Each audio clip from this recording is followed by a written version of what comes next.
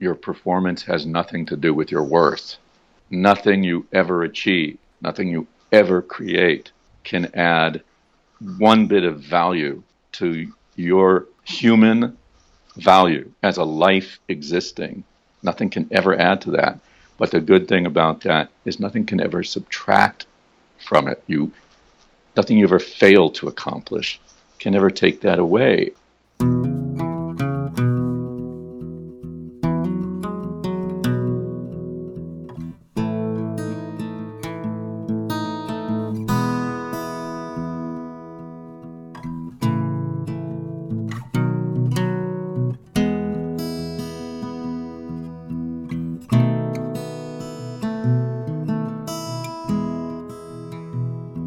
I'm Dave Buddha, and this is Darken the Page, the podcast that asks the question, where does great art come from?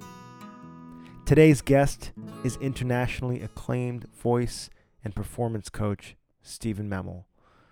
Stephen is the creator of the Science of Switching On, a system that enables him to achieve rapid and dramatic results with all performers in helping them get into the zone and stay there. I've personally worked with him, and I'm proud to call him a friend and a mentor. Since I've started this podcast, I've been wanting to have him on the show, and I'm happy it's finally here. In this episode, we talk about his discovery that there's only one art, and why that has made such a difference in all his artistic pursuits. We also dive deep into what the feeling of being in the flow is. I would say we really geek out on that. So for the creativity geeks out there, you will love this. This interview was interesting because after I asked him the last question that I always ask guests, we went on talking for another 30 minutes, and it ended up being a really fascinating conversation. And we both reflected on our careers in the music and entertainment business in a way that I thought was really valuable.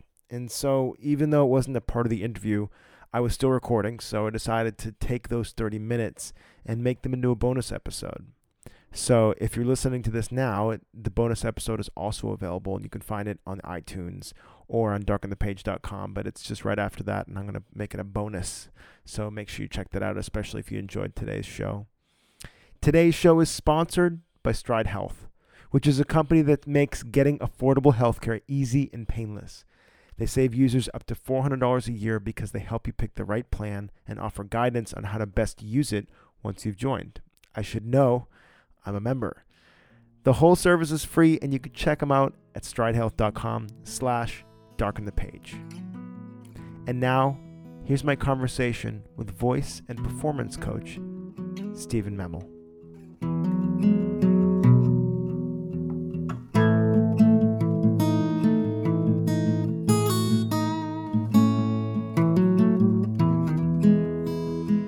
I would love to start and just to tell me a little bit about your journey that just as a creative person or as an artist, and then you've landed in this place of being able to teach people a lot. But I know you've had a lot of experience, and so just tell me like a quick synopsis of your journey so far. Sure. Well, it was the childhood dream of being a performer, and I used to go to the school plays and the high school and the junior high, and I would always want to be in them. And that dream just kept on going through college, and got out of college, and I was lucky, so I got some really good roles in high school and college, and it motivated me to keep on going. And then I started working a little bit professionally, and I did a national tour when I was 21, and then went to New York, and from there just really pursued it. So I was always very motivated and really going after the dream of being a successful performer, and that went through everything like dancing, music, I played an instrument, acting, singing, really just the whole gamut. And I spent time in New York and did the let's make it in New York thing, and one thing led to another, and teaching kind of during this was always chasing me down a little bit, even in college, because I graduated from college kind of early, and I wanted to take a short gimme class to just get out of there as quickly as I could. So I Mm-hmm. took a beginning voice class after I had already been studying. And when we had to sing on the first day, the teacher says to me, "Okay, what are you doing in this class?" Now, mind you, I wasn't really great or anything, but Mm-hmm. I'd been working hard. As a matter of fact, when I started out, people said I was tone deaf. Mm-hmm. So I told her honestly, I said, "I'm here to get the units." And she said, "You can stay in the class, all right," because she knew my teacher. And she said that if she, on the day that she took the women separately, she gave me a classroom and I taught the men, Mm. then I could stay in the class. And that was when I was 19 years old, and that was the beginning of it. And I'm still looking for those guys right now, so I can apologize to each and every one of them for any damage that I might have done in my absolute ignorance at that point. Huh. But, Dave, that kind of thing just kept happening. And Yeah. so I'd be studying with a teacher in New York, and they'd ask me, will you take my overflow students? I don't know why. I guess it's because they felt I understood it. Mm-hmm. Nobody ever gave me any instruction in how to do it. They just Mm-hmm. assumed I would do the right thing, Mm-hmm. which was quite a journey.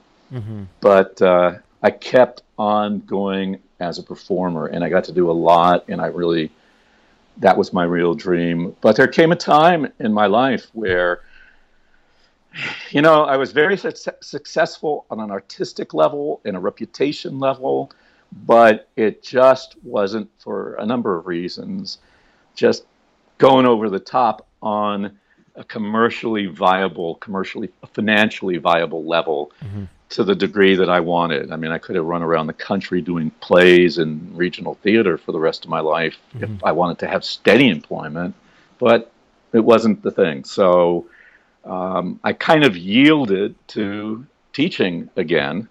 And when somebody down the block, when I was, I guess, like 37, said, "Will you please teach my daughter?" And I went, "Okay." And I said, "Let me hang out a shingle Mm-hmm. and really go for it." And that was that. And then I started going for it. Yeah. And it began. Go ahead. Oh, did you find that, in those first moments of being able to teach people, was there an excitement for you? Was it like was there a sense of like, I'm pretty good at this, or at least I enjoyed Yeah. teaching? I don't know. Yeah. Yeah. I mean, I was, when I look back at it, I was a natural teacher. I don't know where that came from or why. I think it was Mm-hmm. the excitement of seeing the underlying elements and principles, which gets down to something you and I were talking about, one art type of thing, but Mm-hmm. the underlying principles of something. And I would really look, and when I got it, there would be kind of like this bing, and Mm-hmm. then I'd say, "Hey," I'd look at people who were having a little trouble with it, and I'd say, "Hey, you want me to show you? I figured something out." And I started showing people, and they'd gravitate toward it. And that was if I was in a show and I learned a dance step faster, and I was helping teach other people. And I remember even in geometry in the 10th grade, I was crying because for the first month, I couldn't figure out anything. I mean, my brain just couldn't figure it. And then I don't know what happened, but something happened. And then everybody wanted to sit near me during the test so they could cheat off my paper. And the teacher even asked me one day when he left the room, would I take over Mm-hmm. teaching the class? It just kind of unfolded. It was a weird thing. Well, I have a And theory about that yeah, because I think I can relate on a similar journey. And what I found for myself, at least, and this may or may not be true for you, is that I'm a stubborn learner, and I'm a stickler for like total comprehension. So I have no such thing as an I believe button in my mind. And so if I had to learn something so comprehensively that I could teach it, or I just wouldn't understand it at all. And so sometimes it would take me longer to learn something because I had to like take apart the watch and learn all the pieces. And then once I did, then it all just became really clear to me. I think that's absolutely right on. Yeah. And it's really the same for me. And then once it becomes really clear, it becomes exciting to share it with others, right? Mm-hmm. Yeah, yeah, You know? because then what you found out is that there's an easier way to teach this. I mean, like we don't, That's it. this is like, you could do it this way, or, you could see how this is all related. And I think there's an element that I always felt like we weren't really giving people credit for what they could understand. I think in a lot of ways, with you. And that was something that I, really appreciated about working with you, is that you started with that from the beginning. And I think it quickly escalated because I was so open to that. But I think you do that with everybody, where it's like, even with like a 10-year-old kid, it's like, cool, I'm going to teach you how the voice works. Yep. You're not going to have to believe this because I'm some authority figure. Like we're gonna make you an expert on your own voice. And what a radical concept that is, unfortunately, but it is. It just seems that we don't do that all the time. You named a very, very intentional, conscious philosophy of mine, and exactly that. We do not give people credit. We don't give kids credit. We don't give anybody credit. And as a matter of fact, I'm in teaching a lot of things, not just in voice anymore. As you know, I'm in performance and working with entrepreneurs and a lot of different things. But it's all based. The whole vocal thing it's based upon a lot of teachers don't feel you should learn the underlying mechanics too much, because then you'll only work mechanistically. And I think quite the opposite. I'm like you. The more detail I get, the more I can release. And it's a skill. It's a fundamental skill that human beings have that they're not taught that much. The understanding of how to be in intense focus without concern about result on the details and the elements of something, and then to completely let it go and go into this other space that's completely instinctive, immediate, spontaneous. And as a matter of fact, that's the two modes of processing of the human mind, and that we can do that at will. And that if while we're in that spontaneous place, we're sort of keeping our eye on, that stuff I learned, am I putting it in there? We're not really in a state of freedom. And so we'll never be able to discover what we're really free with, what we really own when we let go.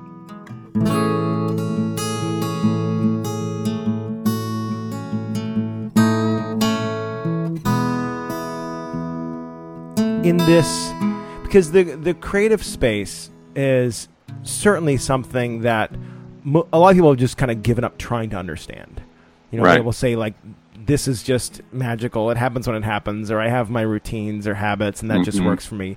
But you've really taken on quite a task to try to understand why people make great art versus good art, or why people are in the zone versus not. And when I started this podcast, you really were one of the first people I thought of, because that is the essence of what I love about talking to people that are in the arts. And so I'm curious, what were some of your, I guess, insights around the zone, or how did you decide to start getting into that, or what was that like? Yeah, that's a really good question, and you're right.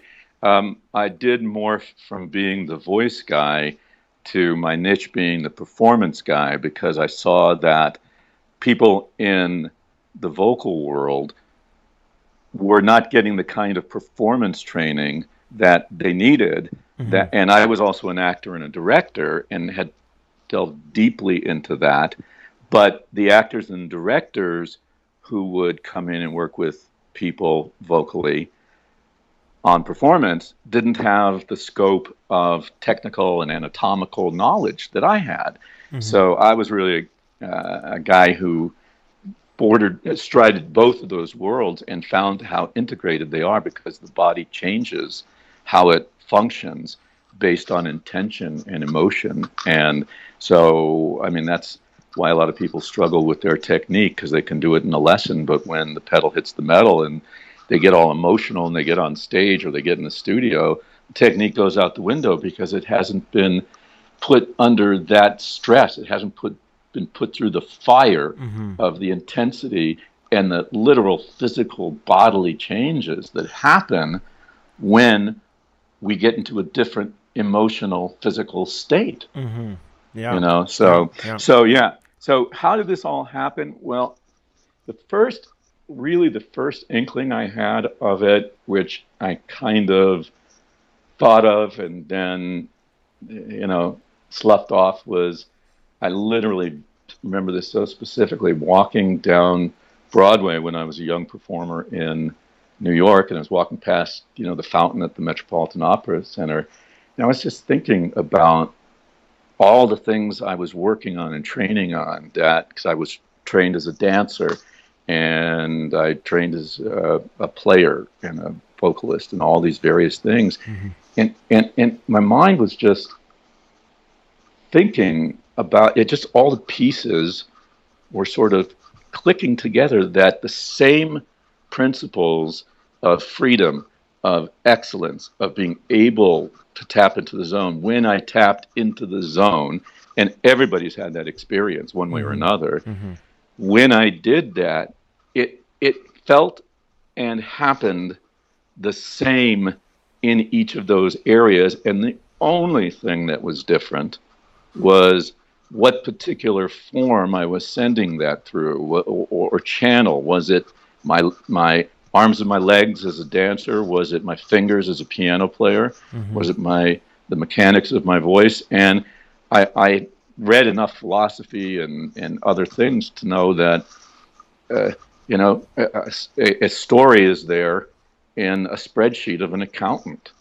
So it's a different channel, but me, it was me that was there, and either I was in a state of freedom and flow, or I wasn't. And that there were certain things that would either facilitate my being there or become an obstacle to my being there. And that determined my level of mastery of something. And so the thought formed like this: wow, this is all the same. There's only one art. That art is me. And there's only one art. Actually, it was like this: there's only one art, including the art called life. They're all the same. And I think through experience over the years, my brain just couldn't stop seeing, and not just my brain, my heart, as my heart opened, as I grew less afraid as a human being and more open-hearted and grew more into my soul. The connections just kept. It was like, like one of those pictures in the movies, where everything starts chunking together, and it just didn't stop. And so at some point, I guess after I'd made the decision to become a full-time coach, whatever that manifested in, that I saw these real details and elements and structural points that had to be met, and then started laying those out in a system and describing them and giving them some form and shape that other people could see and leverage and be able to concretely use to approach scientifically, with clarity, moving into the zone, so that in the zone, in flow, was not something that we felt very fortunate to have a moment of, but that it was something that we could reliably depend on anytime, that it was ours to step into, and that we can all become absolute experts, absolute masters of doing that, if you understand what the elements are that will enable you to move into that space, and you practice them. Yeah, it really is like a habit or a muscle. I noticed for myself, when I get behind a microphone or when I'm performing, like when I start performing, there is like an inner ritual that must happen. Mm-hmm. And for the most part, I mean, pretty much at this point, as if I'm playing music under less than an hour, I mean, if it's like goes on for hours and hours, I might lose this. But if I'm playing and I have the attention of at least a few people, it happens automatically, and I'm there pretty much 95% of the time, unless there's like a TV in the room and it catches my attention. But and it didn't always happen that way, and I wasn't aware of anything when it shifted, Right. and it probably shifted slowly, but it's I do find that it's fascinating because it's just like this cool thing that happens, and then it's so relaxing that I'm also just watching the whole experience too, and having fun with it, and then that allows me to like change words in the song to fit people and all sorts of different interesting things. But meanwhile, I'm just like relaxed in this place of total let go, and I can do that in music because I've practiced it.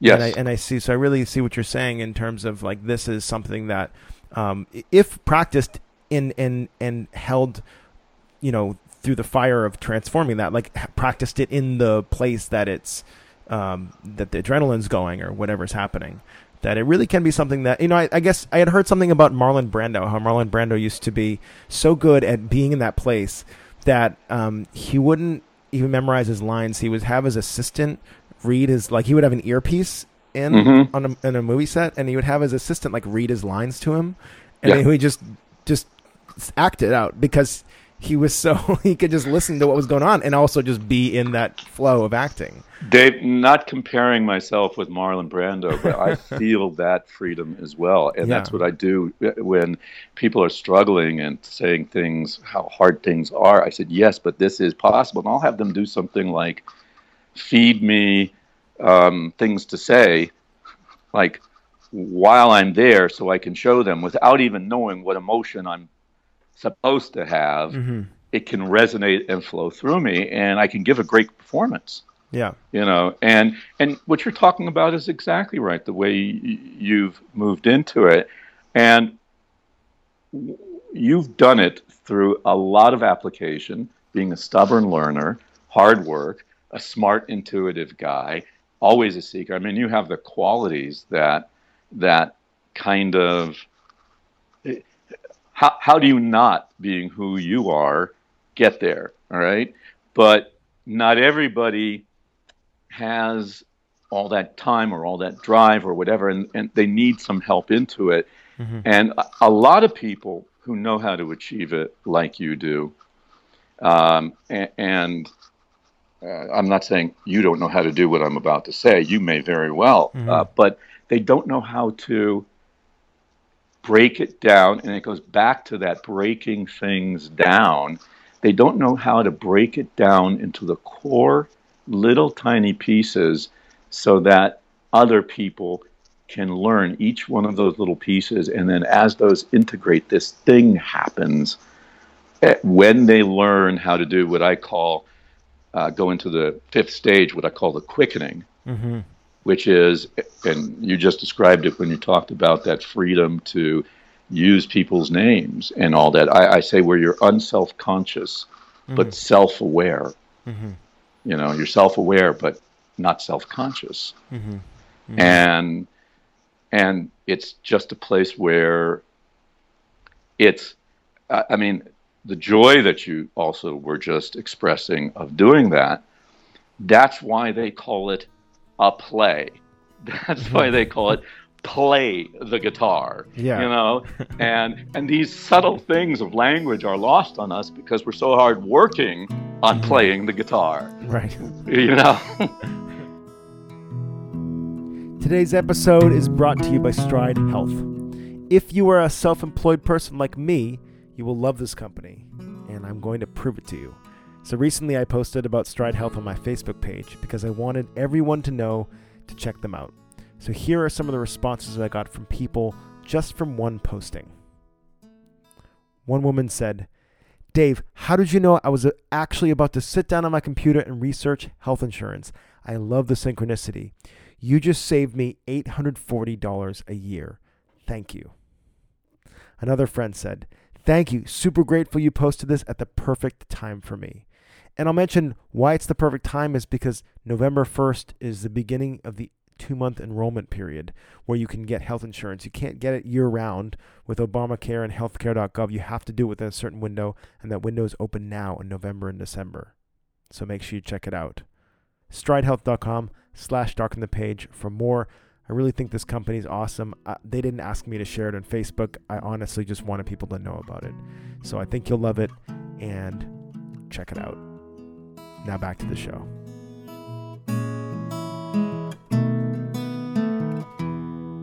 So I have a mystical, curious question, which Sure. is when you know, everybody has a different experience of what that's like in the zone, feeling the flow.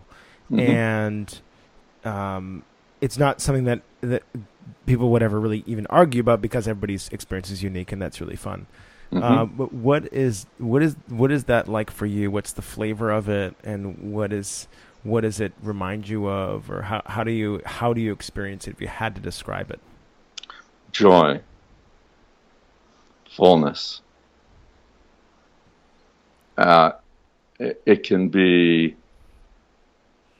It's the joy of experiencing unity, where I'm not of two minds, I'm of one. I can be wildly crazy, which is where I have to take most people to, get the shackles off. But I make it very, very clear to them, I'm not saying they have to be wild and crazy. Stillness is a different thing than being frozen. So for me, it's just an experience of absolute, like I can breathe. It's absolute joy. And even if I'm very, very sad, I feel the fullness of my sadness. And this is talking as a performer, or even telling a personal story where I want an audience to understand for their own uses what my personal journey might have been, so they can go, wow, I can relate to that. But I think another quality of it is that there's no questions in it. So when, again, I'll reference in a performance environment, I can be working with somebody, and there's a lot of, detail, moving this back, doing that, try this, and you've seen me do it. I mean, you've been there. But then when they break through and they hit that space, they don't have to ask the question, was I there? They just, you could just see it come over their face. They might say, what did I just do? But they won't. but there's no doubt. And that's a shared experience, which just blows me away constantly, is how every single other person in the room feels the same thing. It's like we really all resonate with each other and experience that individual having fallen into a place of absolute freedom and self-possession.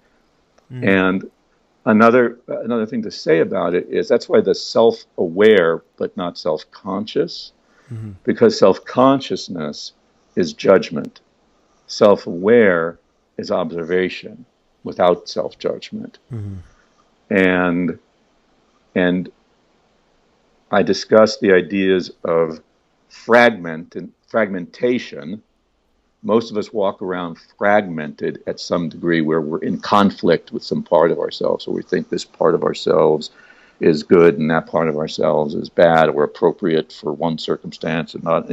There's all these very, very subtle, but insidious internal conflicts that go on. Those go away in a moment of being in the zone. There's no second thought. There's only a sense of unity and wholeness. You know what I'm saying? Yeah, I know you do, because you know how to do it. So it's always just so curious to me. That's like the image that came to my mind when I was just exploring this with you as you were talking is um, it's almost like I'm a street performer that's like a juggler. Hmm. Um, and then I'm in this act where I keep telling people to throw me more things. So it's Hmm. like I'm juggling clubs, and then I say, "All right, throw me another club," and I'm throwing 4 clubs. And like, "All right, now, put this on top of my head," and I'm balancing something on my head, and I'm juggling on the clubs. Like, "All right, now put something on my foot," and I'm balancing something on my foot while I'm juggling the clubs while I'm balancing the thing on my head. And it's just like this, like more, more, more, more, more, more. And that's kind of what it feels like for me, and to be in that place is like, let's just see what's possible here. Like this is, it's like it's having superpowers. So let's see what Yeah. we can do. Let's jump off some buildings. It's really really exciting. And again, I'm also speaking from a place of the performer aspect of it. Well, it's a sense of invincibility, Yeah, really. Anything's possible. Yeah, kind of you're right. kind of reminds me of that. Have you seen Robin Williams in Inside the Actors Studio? No, but Oh, I will now. that's incredible. He's, it's interesting because James Lipton is trying to get at the essence of what makes Robin Williams so great, and Robin Williams just is such a brilliant Yes. talent. So, and the truth is, Robin Williams is not like you and I, and he is not really interested in the geekery of what this is all about, which was Hmm. fascinating. So it's like he didn't really explain anything, but he would just go and do something. Like James Lipton would be like, "How do you do this? How are you so spontaneous? How are you this?" And he'd just stand up and then he'd start performing for the crowd. He'd say, "Okay, somebody throw me something," and then somebody throw him a towel, and he's like puts it on his head, and he pretends to be a Arab, and it would just go, and he would demonstrate all these things, but he couldn't talk about it. He couldn't Right. say, James, it's because I don't think and I just go for it and I take those risks and I don't really care what people think about it. He didn't really go into that, but he just kept being it whenever James would Right. ask him a question. And Well, it's that's what so I was saying. fascinating. That's what I was saying earlier about many of the people who get there naturally or who don't know how they got there. They find it difficult to explain it. Me, I had a lot to overcome. You know, Yeah. but I had a lot of juice. So when I overcame it, when I got out of the way, a lot of great stuff came there. But it's interesting that you bring up a juggling analogy because I use that too in relationship, and it's a little different, but it's really the same kind of thing. I'll share it with you, which is in the science of switching on, there are 5 stages. And they're stages upon which we must become a master performer. And performers is how you do something. So when you are a writer, you are assuming roles and performing. You have to play roles in your mind or as you create, or you're playing the role of writer. Mm-hmm. It's that simple. So we're all performers. So there's the stage of body, which is all the skill based things that could either distract you from being in flow or enhance the openness of the channel. If you're a singer, it's your mechanics of your voice. If you're a guitar player, it could be your fingers on that. If you're a writer, it could be even in the external world, something as simple as you got too much mess on your computer and it's pulling you out of the zone, Mm-hmm. you know? So that's the stage of body. Stage of mind is simple as this: are the thoughts I'm thinking undermining me or supporting me? Mm-hmm. So, what are we saying to ourselves? What's the story we've got running in our head? And this is cool for writers, which is the whole thing about narrative psychology. That's a whole thing people should look up at that, where it's not about the things that happen, it's the meaning we give to the things that happens that creates the narrative of our life. Mm-hmm.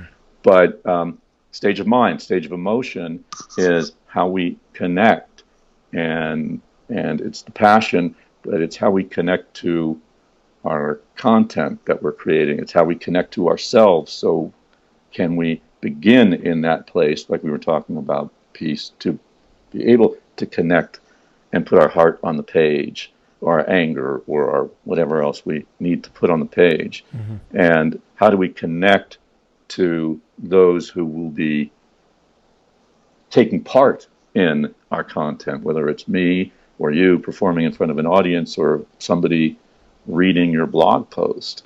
How are you connecting with that person?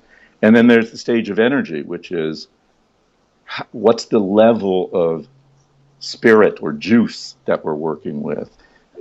Are there dynamics? It's about dynamics of intensity and contrast in what we create, but it's also about our internal energy. Is it flagging, or are we lifted and we can become conscious of that energy and support ourselves with it, or get in our way? So those are the 4 stages. But all of those things, body, mind, emotion, and energy, sit on the stage of the quickening. And that's when those things no longer exist as 4 separate stages, and it all melts into one, and we go. And the way I relate this to juggling is that when you first do these things, there's a lot of self-consciousness because you're having to build new skills. Well, now you have to be aware of your thoughts, and now you have to change your thoughts because they're going to get you if you're not thinking about it. Oh, now you have to understand your connection. You're juggling all these balls, and if somebody's juggling slowly, you see all the balls, and it's a lot of balls, but when it gets going, you juggle faster, it doesn't look like all those balls anymore. If you keep taking it to the extreme, it just looks like a blur. Mm-hmm. Individual balls are not flying anymore. It's like, and outside ourselves, the people watching it, to them, it just looks like juggle. Mm-hmm. There's not all the pieces that went into juggle. Yeah. And that's where Robin is, and that's why he can't talk about it. I mean, he probably could. If you had him teach a class, he'd find his way. But he might not be as clear. Maybe he would, I don't know, but he might not be as clear, wouldn't have been as clear as somebody who didn't walk in as gifted as him. Mm-hmm. But at some level, that's happened inside him, is happening inside him. Mm-hmm. Whether he's doing it, is doing it on purpose, or all those things were set up and he just didn't get in the way of it, that's what he's doing. Yeah. It's everything is happening. Mm-hmm. Choices are being made, ideas are being had, things are popping into his head. There's no editing. That's why he's free. And it's funny because that's really like how you have to learn to juggle, because I grew up juggling, and you have to slow yourself down. You have to be like throw. You have to, because you know what juggling what juggling is. Yep. But you don't associate that with throw. Correct. You just see this whirlwind of things happening, and so to act, it's the same thing with the I grew up playing the trumpet too, like playing runs on the trumpet. It's like, or any musical instrument, like play each note. Like note, not like and, right. And if you try to get ahead of yourself, which we do because we hear the runs and we hear the whole thing, we're like, this is a run or this is a. But to get the actual notes, whether it's singing, any instrument, to slow down and stop and acknowledge each note and then get that in our heads, so then we can forget it. 100%. Yeah. And you know what? That's what I was talking about sentences earlier. Oh, nice. It was just doing that with sentence.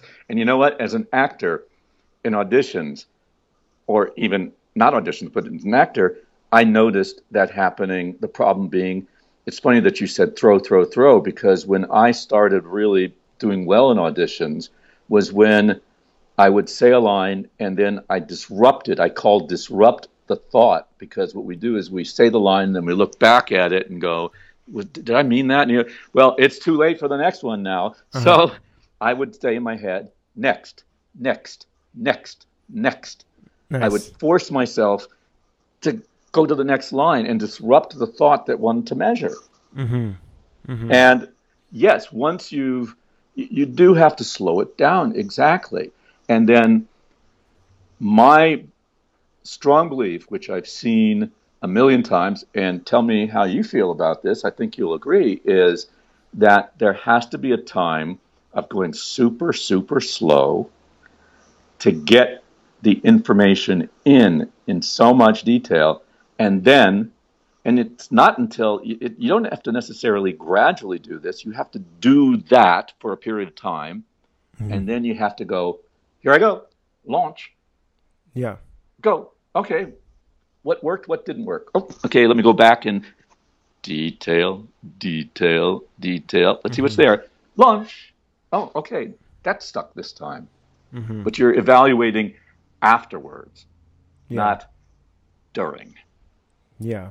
Well, and I found too that what would happen, and this is, I'm really just thinking of the example of trumpet playing, was when I would focus on those notes, the run would happen, the run would just come out when it, correct. Like, so I never had to focus on the whole thing. Right. I only actually had to focus on the next thing and the next thing, and it's like, and then I would arrive at it's sounding really great, but I was never, my focus was only really on what was going on then. Exactly. And I understand. And that's an absolutely valid way of going about it, So you just kept doing what needed to be done until the thing showed up. Yeah. Right? Yeah. Is that would you say that's true? Yeah, it's like if my attention, it feels like if I needed to put my attention somewhere, because at some point I didn't need to do that. At some point it didn't matter. But if I was just learning something, my attention, I needed to direct it. And if I directed it into the next thing and the next thing, and the next thing, then that was going to help me. Otherwise, it was actually going to hurt me because my attention would be like a sort of like an anxious kid waiting for the thing to be complete. And I'd want to be like, I'd want to get there. I'd want it to. You're absolutely right. I'd be writing the review about how this went, or I'd be thinking about what people would say about it. I mean, I would jump way into the future. Yep. And so, that's why only a certain amount of people will allow themselves to have the experience of that song, because they're unwilling to do what you're talking about. Yeah. But I'll tell you the kind of situation that what I encourage people, one of the things I say is master it or don't mind it, is let's say during the process, somewhere along the lines of you working that trumpet line, and you weren't at that arrival place yet, somebody said to you, hey, Dave, we need you to fill in. My thought is that when you go fill in, you won't get your best result by thinking about no. You get your best result by going, oh, well, I don't have a problem with it not being right. Yeah. Yeah. To get the juice out of where you're at so far. Perfect. That the attention can just rest and say, okay, cool. We're going to just do what we can do so far. That's it, because you're only going to make it worse by putting your attention on it. Yeah. Because you're then saying, well, my linear attention, which moves at, these are actual numbers, about 500 words per minute, is going to do a better job than my subconscious mind that is 90% of my processing power and moves 500,000 times faster. Yeah. I don't know about that. Yeah. Yeah. It's yielding to that as best we can. Yeah. But we're talking the same thing, man, which is really great. It's really that experience, however one gets there. There's no rules about how you get there. Robin got there his way. Somebody's going to talk about it another way. Mm-hmm. Many roads to Mecca. Yeah. But when we know it, when we do it, we feel it. Mm-hmm. Yeah. Yeah. So this is the last question here.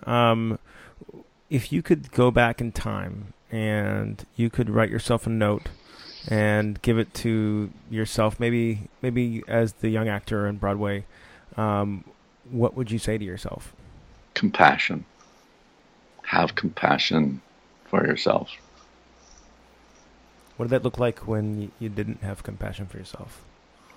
I beat myself up relentlessly.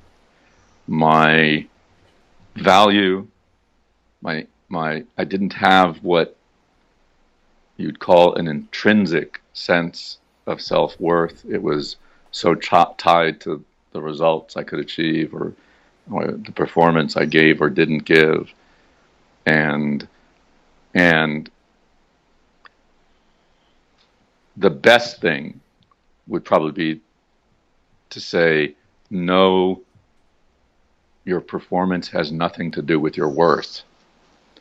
That nothing you ever achieve, nothing you ever create can add one bit of value to your human value as a life existing. Nothing can ever add to that.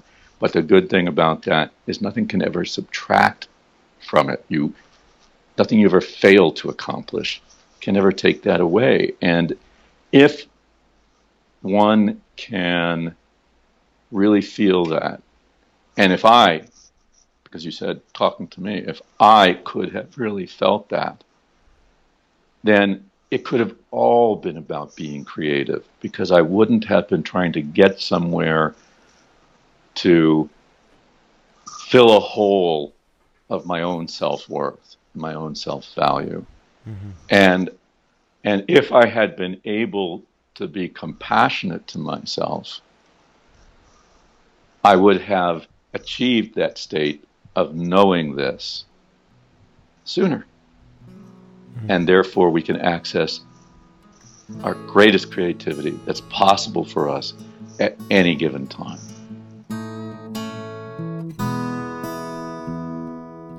Thanks so much for listening. If you enjoyed this episode, be sure to listen to the bonus conversation, which can be found in the podcast feed or at darkenthepage.com/050B, as in Bravo. Today's music is by the wonderful duo Dawn and Hawks, who you might remember from episode 44. The songs are available on iTunes and they're off their latest album, Yours and Mine, which is wonderful and I highly recommend it. Special thanks to Stride Health for the awesome work they're doing to keep freelancers and self-employed people like me with good health insurance. Visit stridehealth.com/darkenthepage for more. As always, you can see the show notes from today's episode at darkenthepage.com/050, and you can email me at darkenthepage@gmail.com. Big shout out to the Thunderdome for keeping me going, and until next week, go make great art.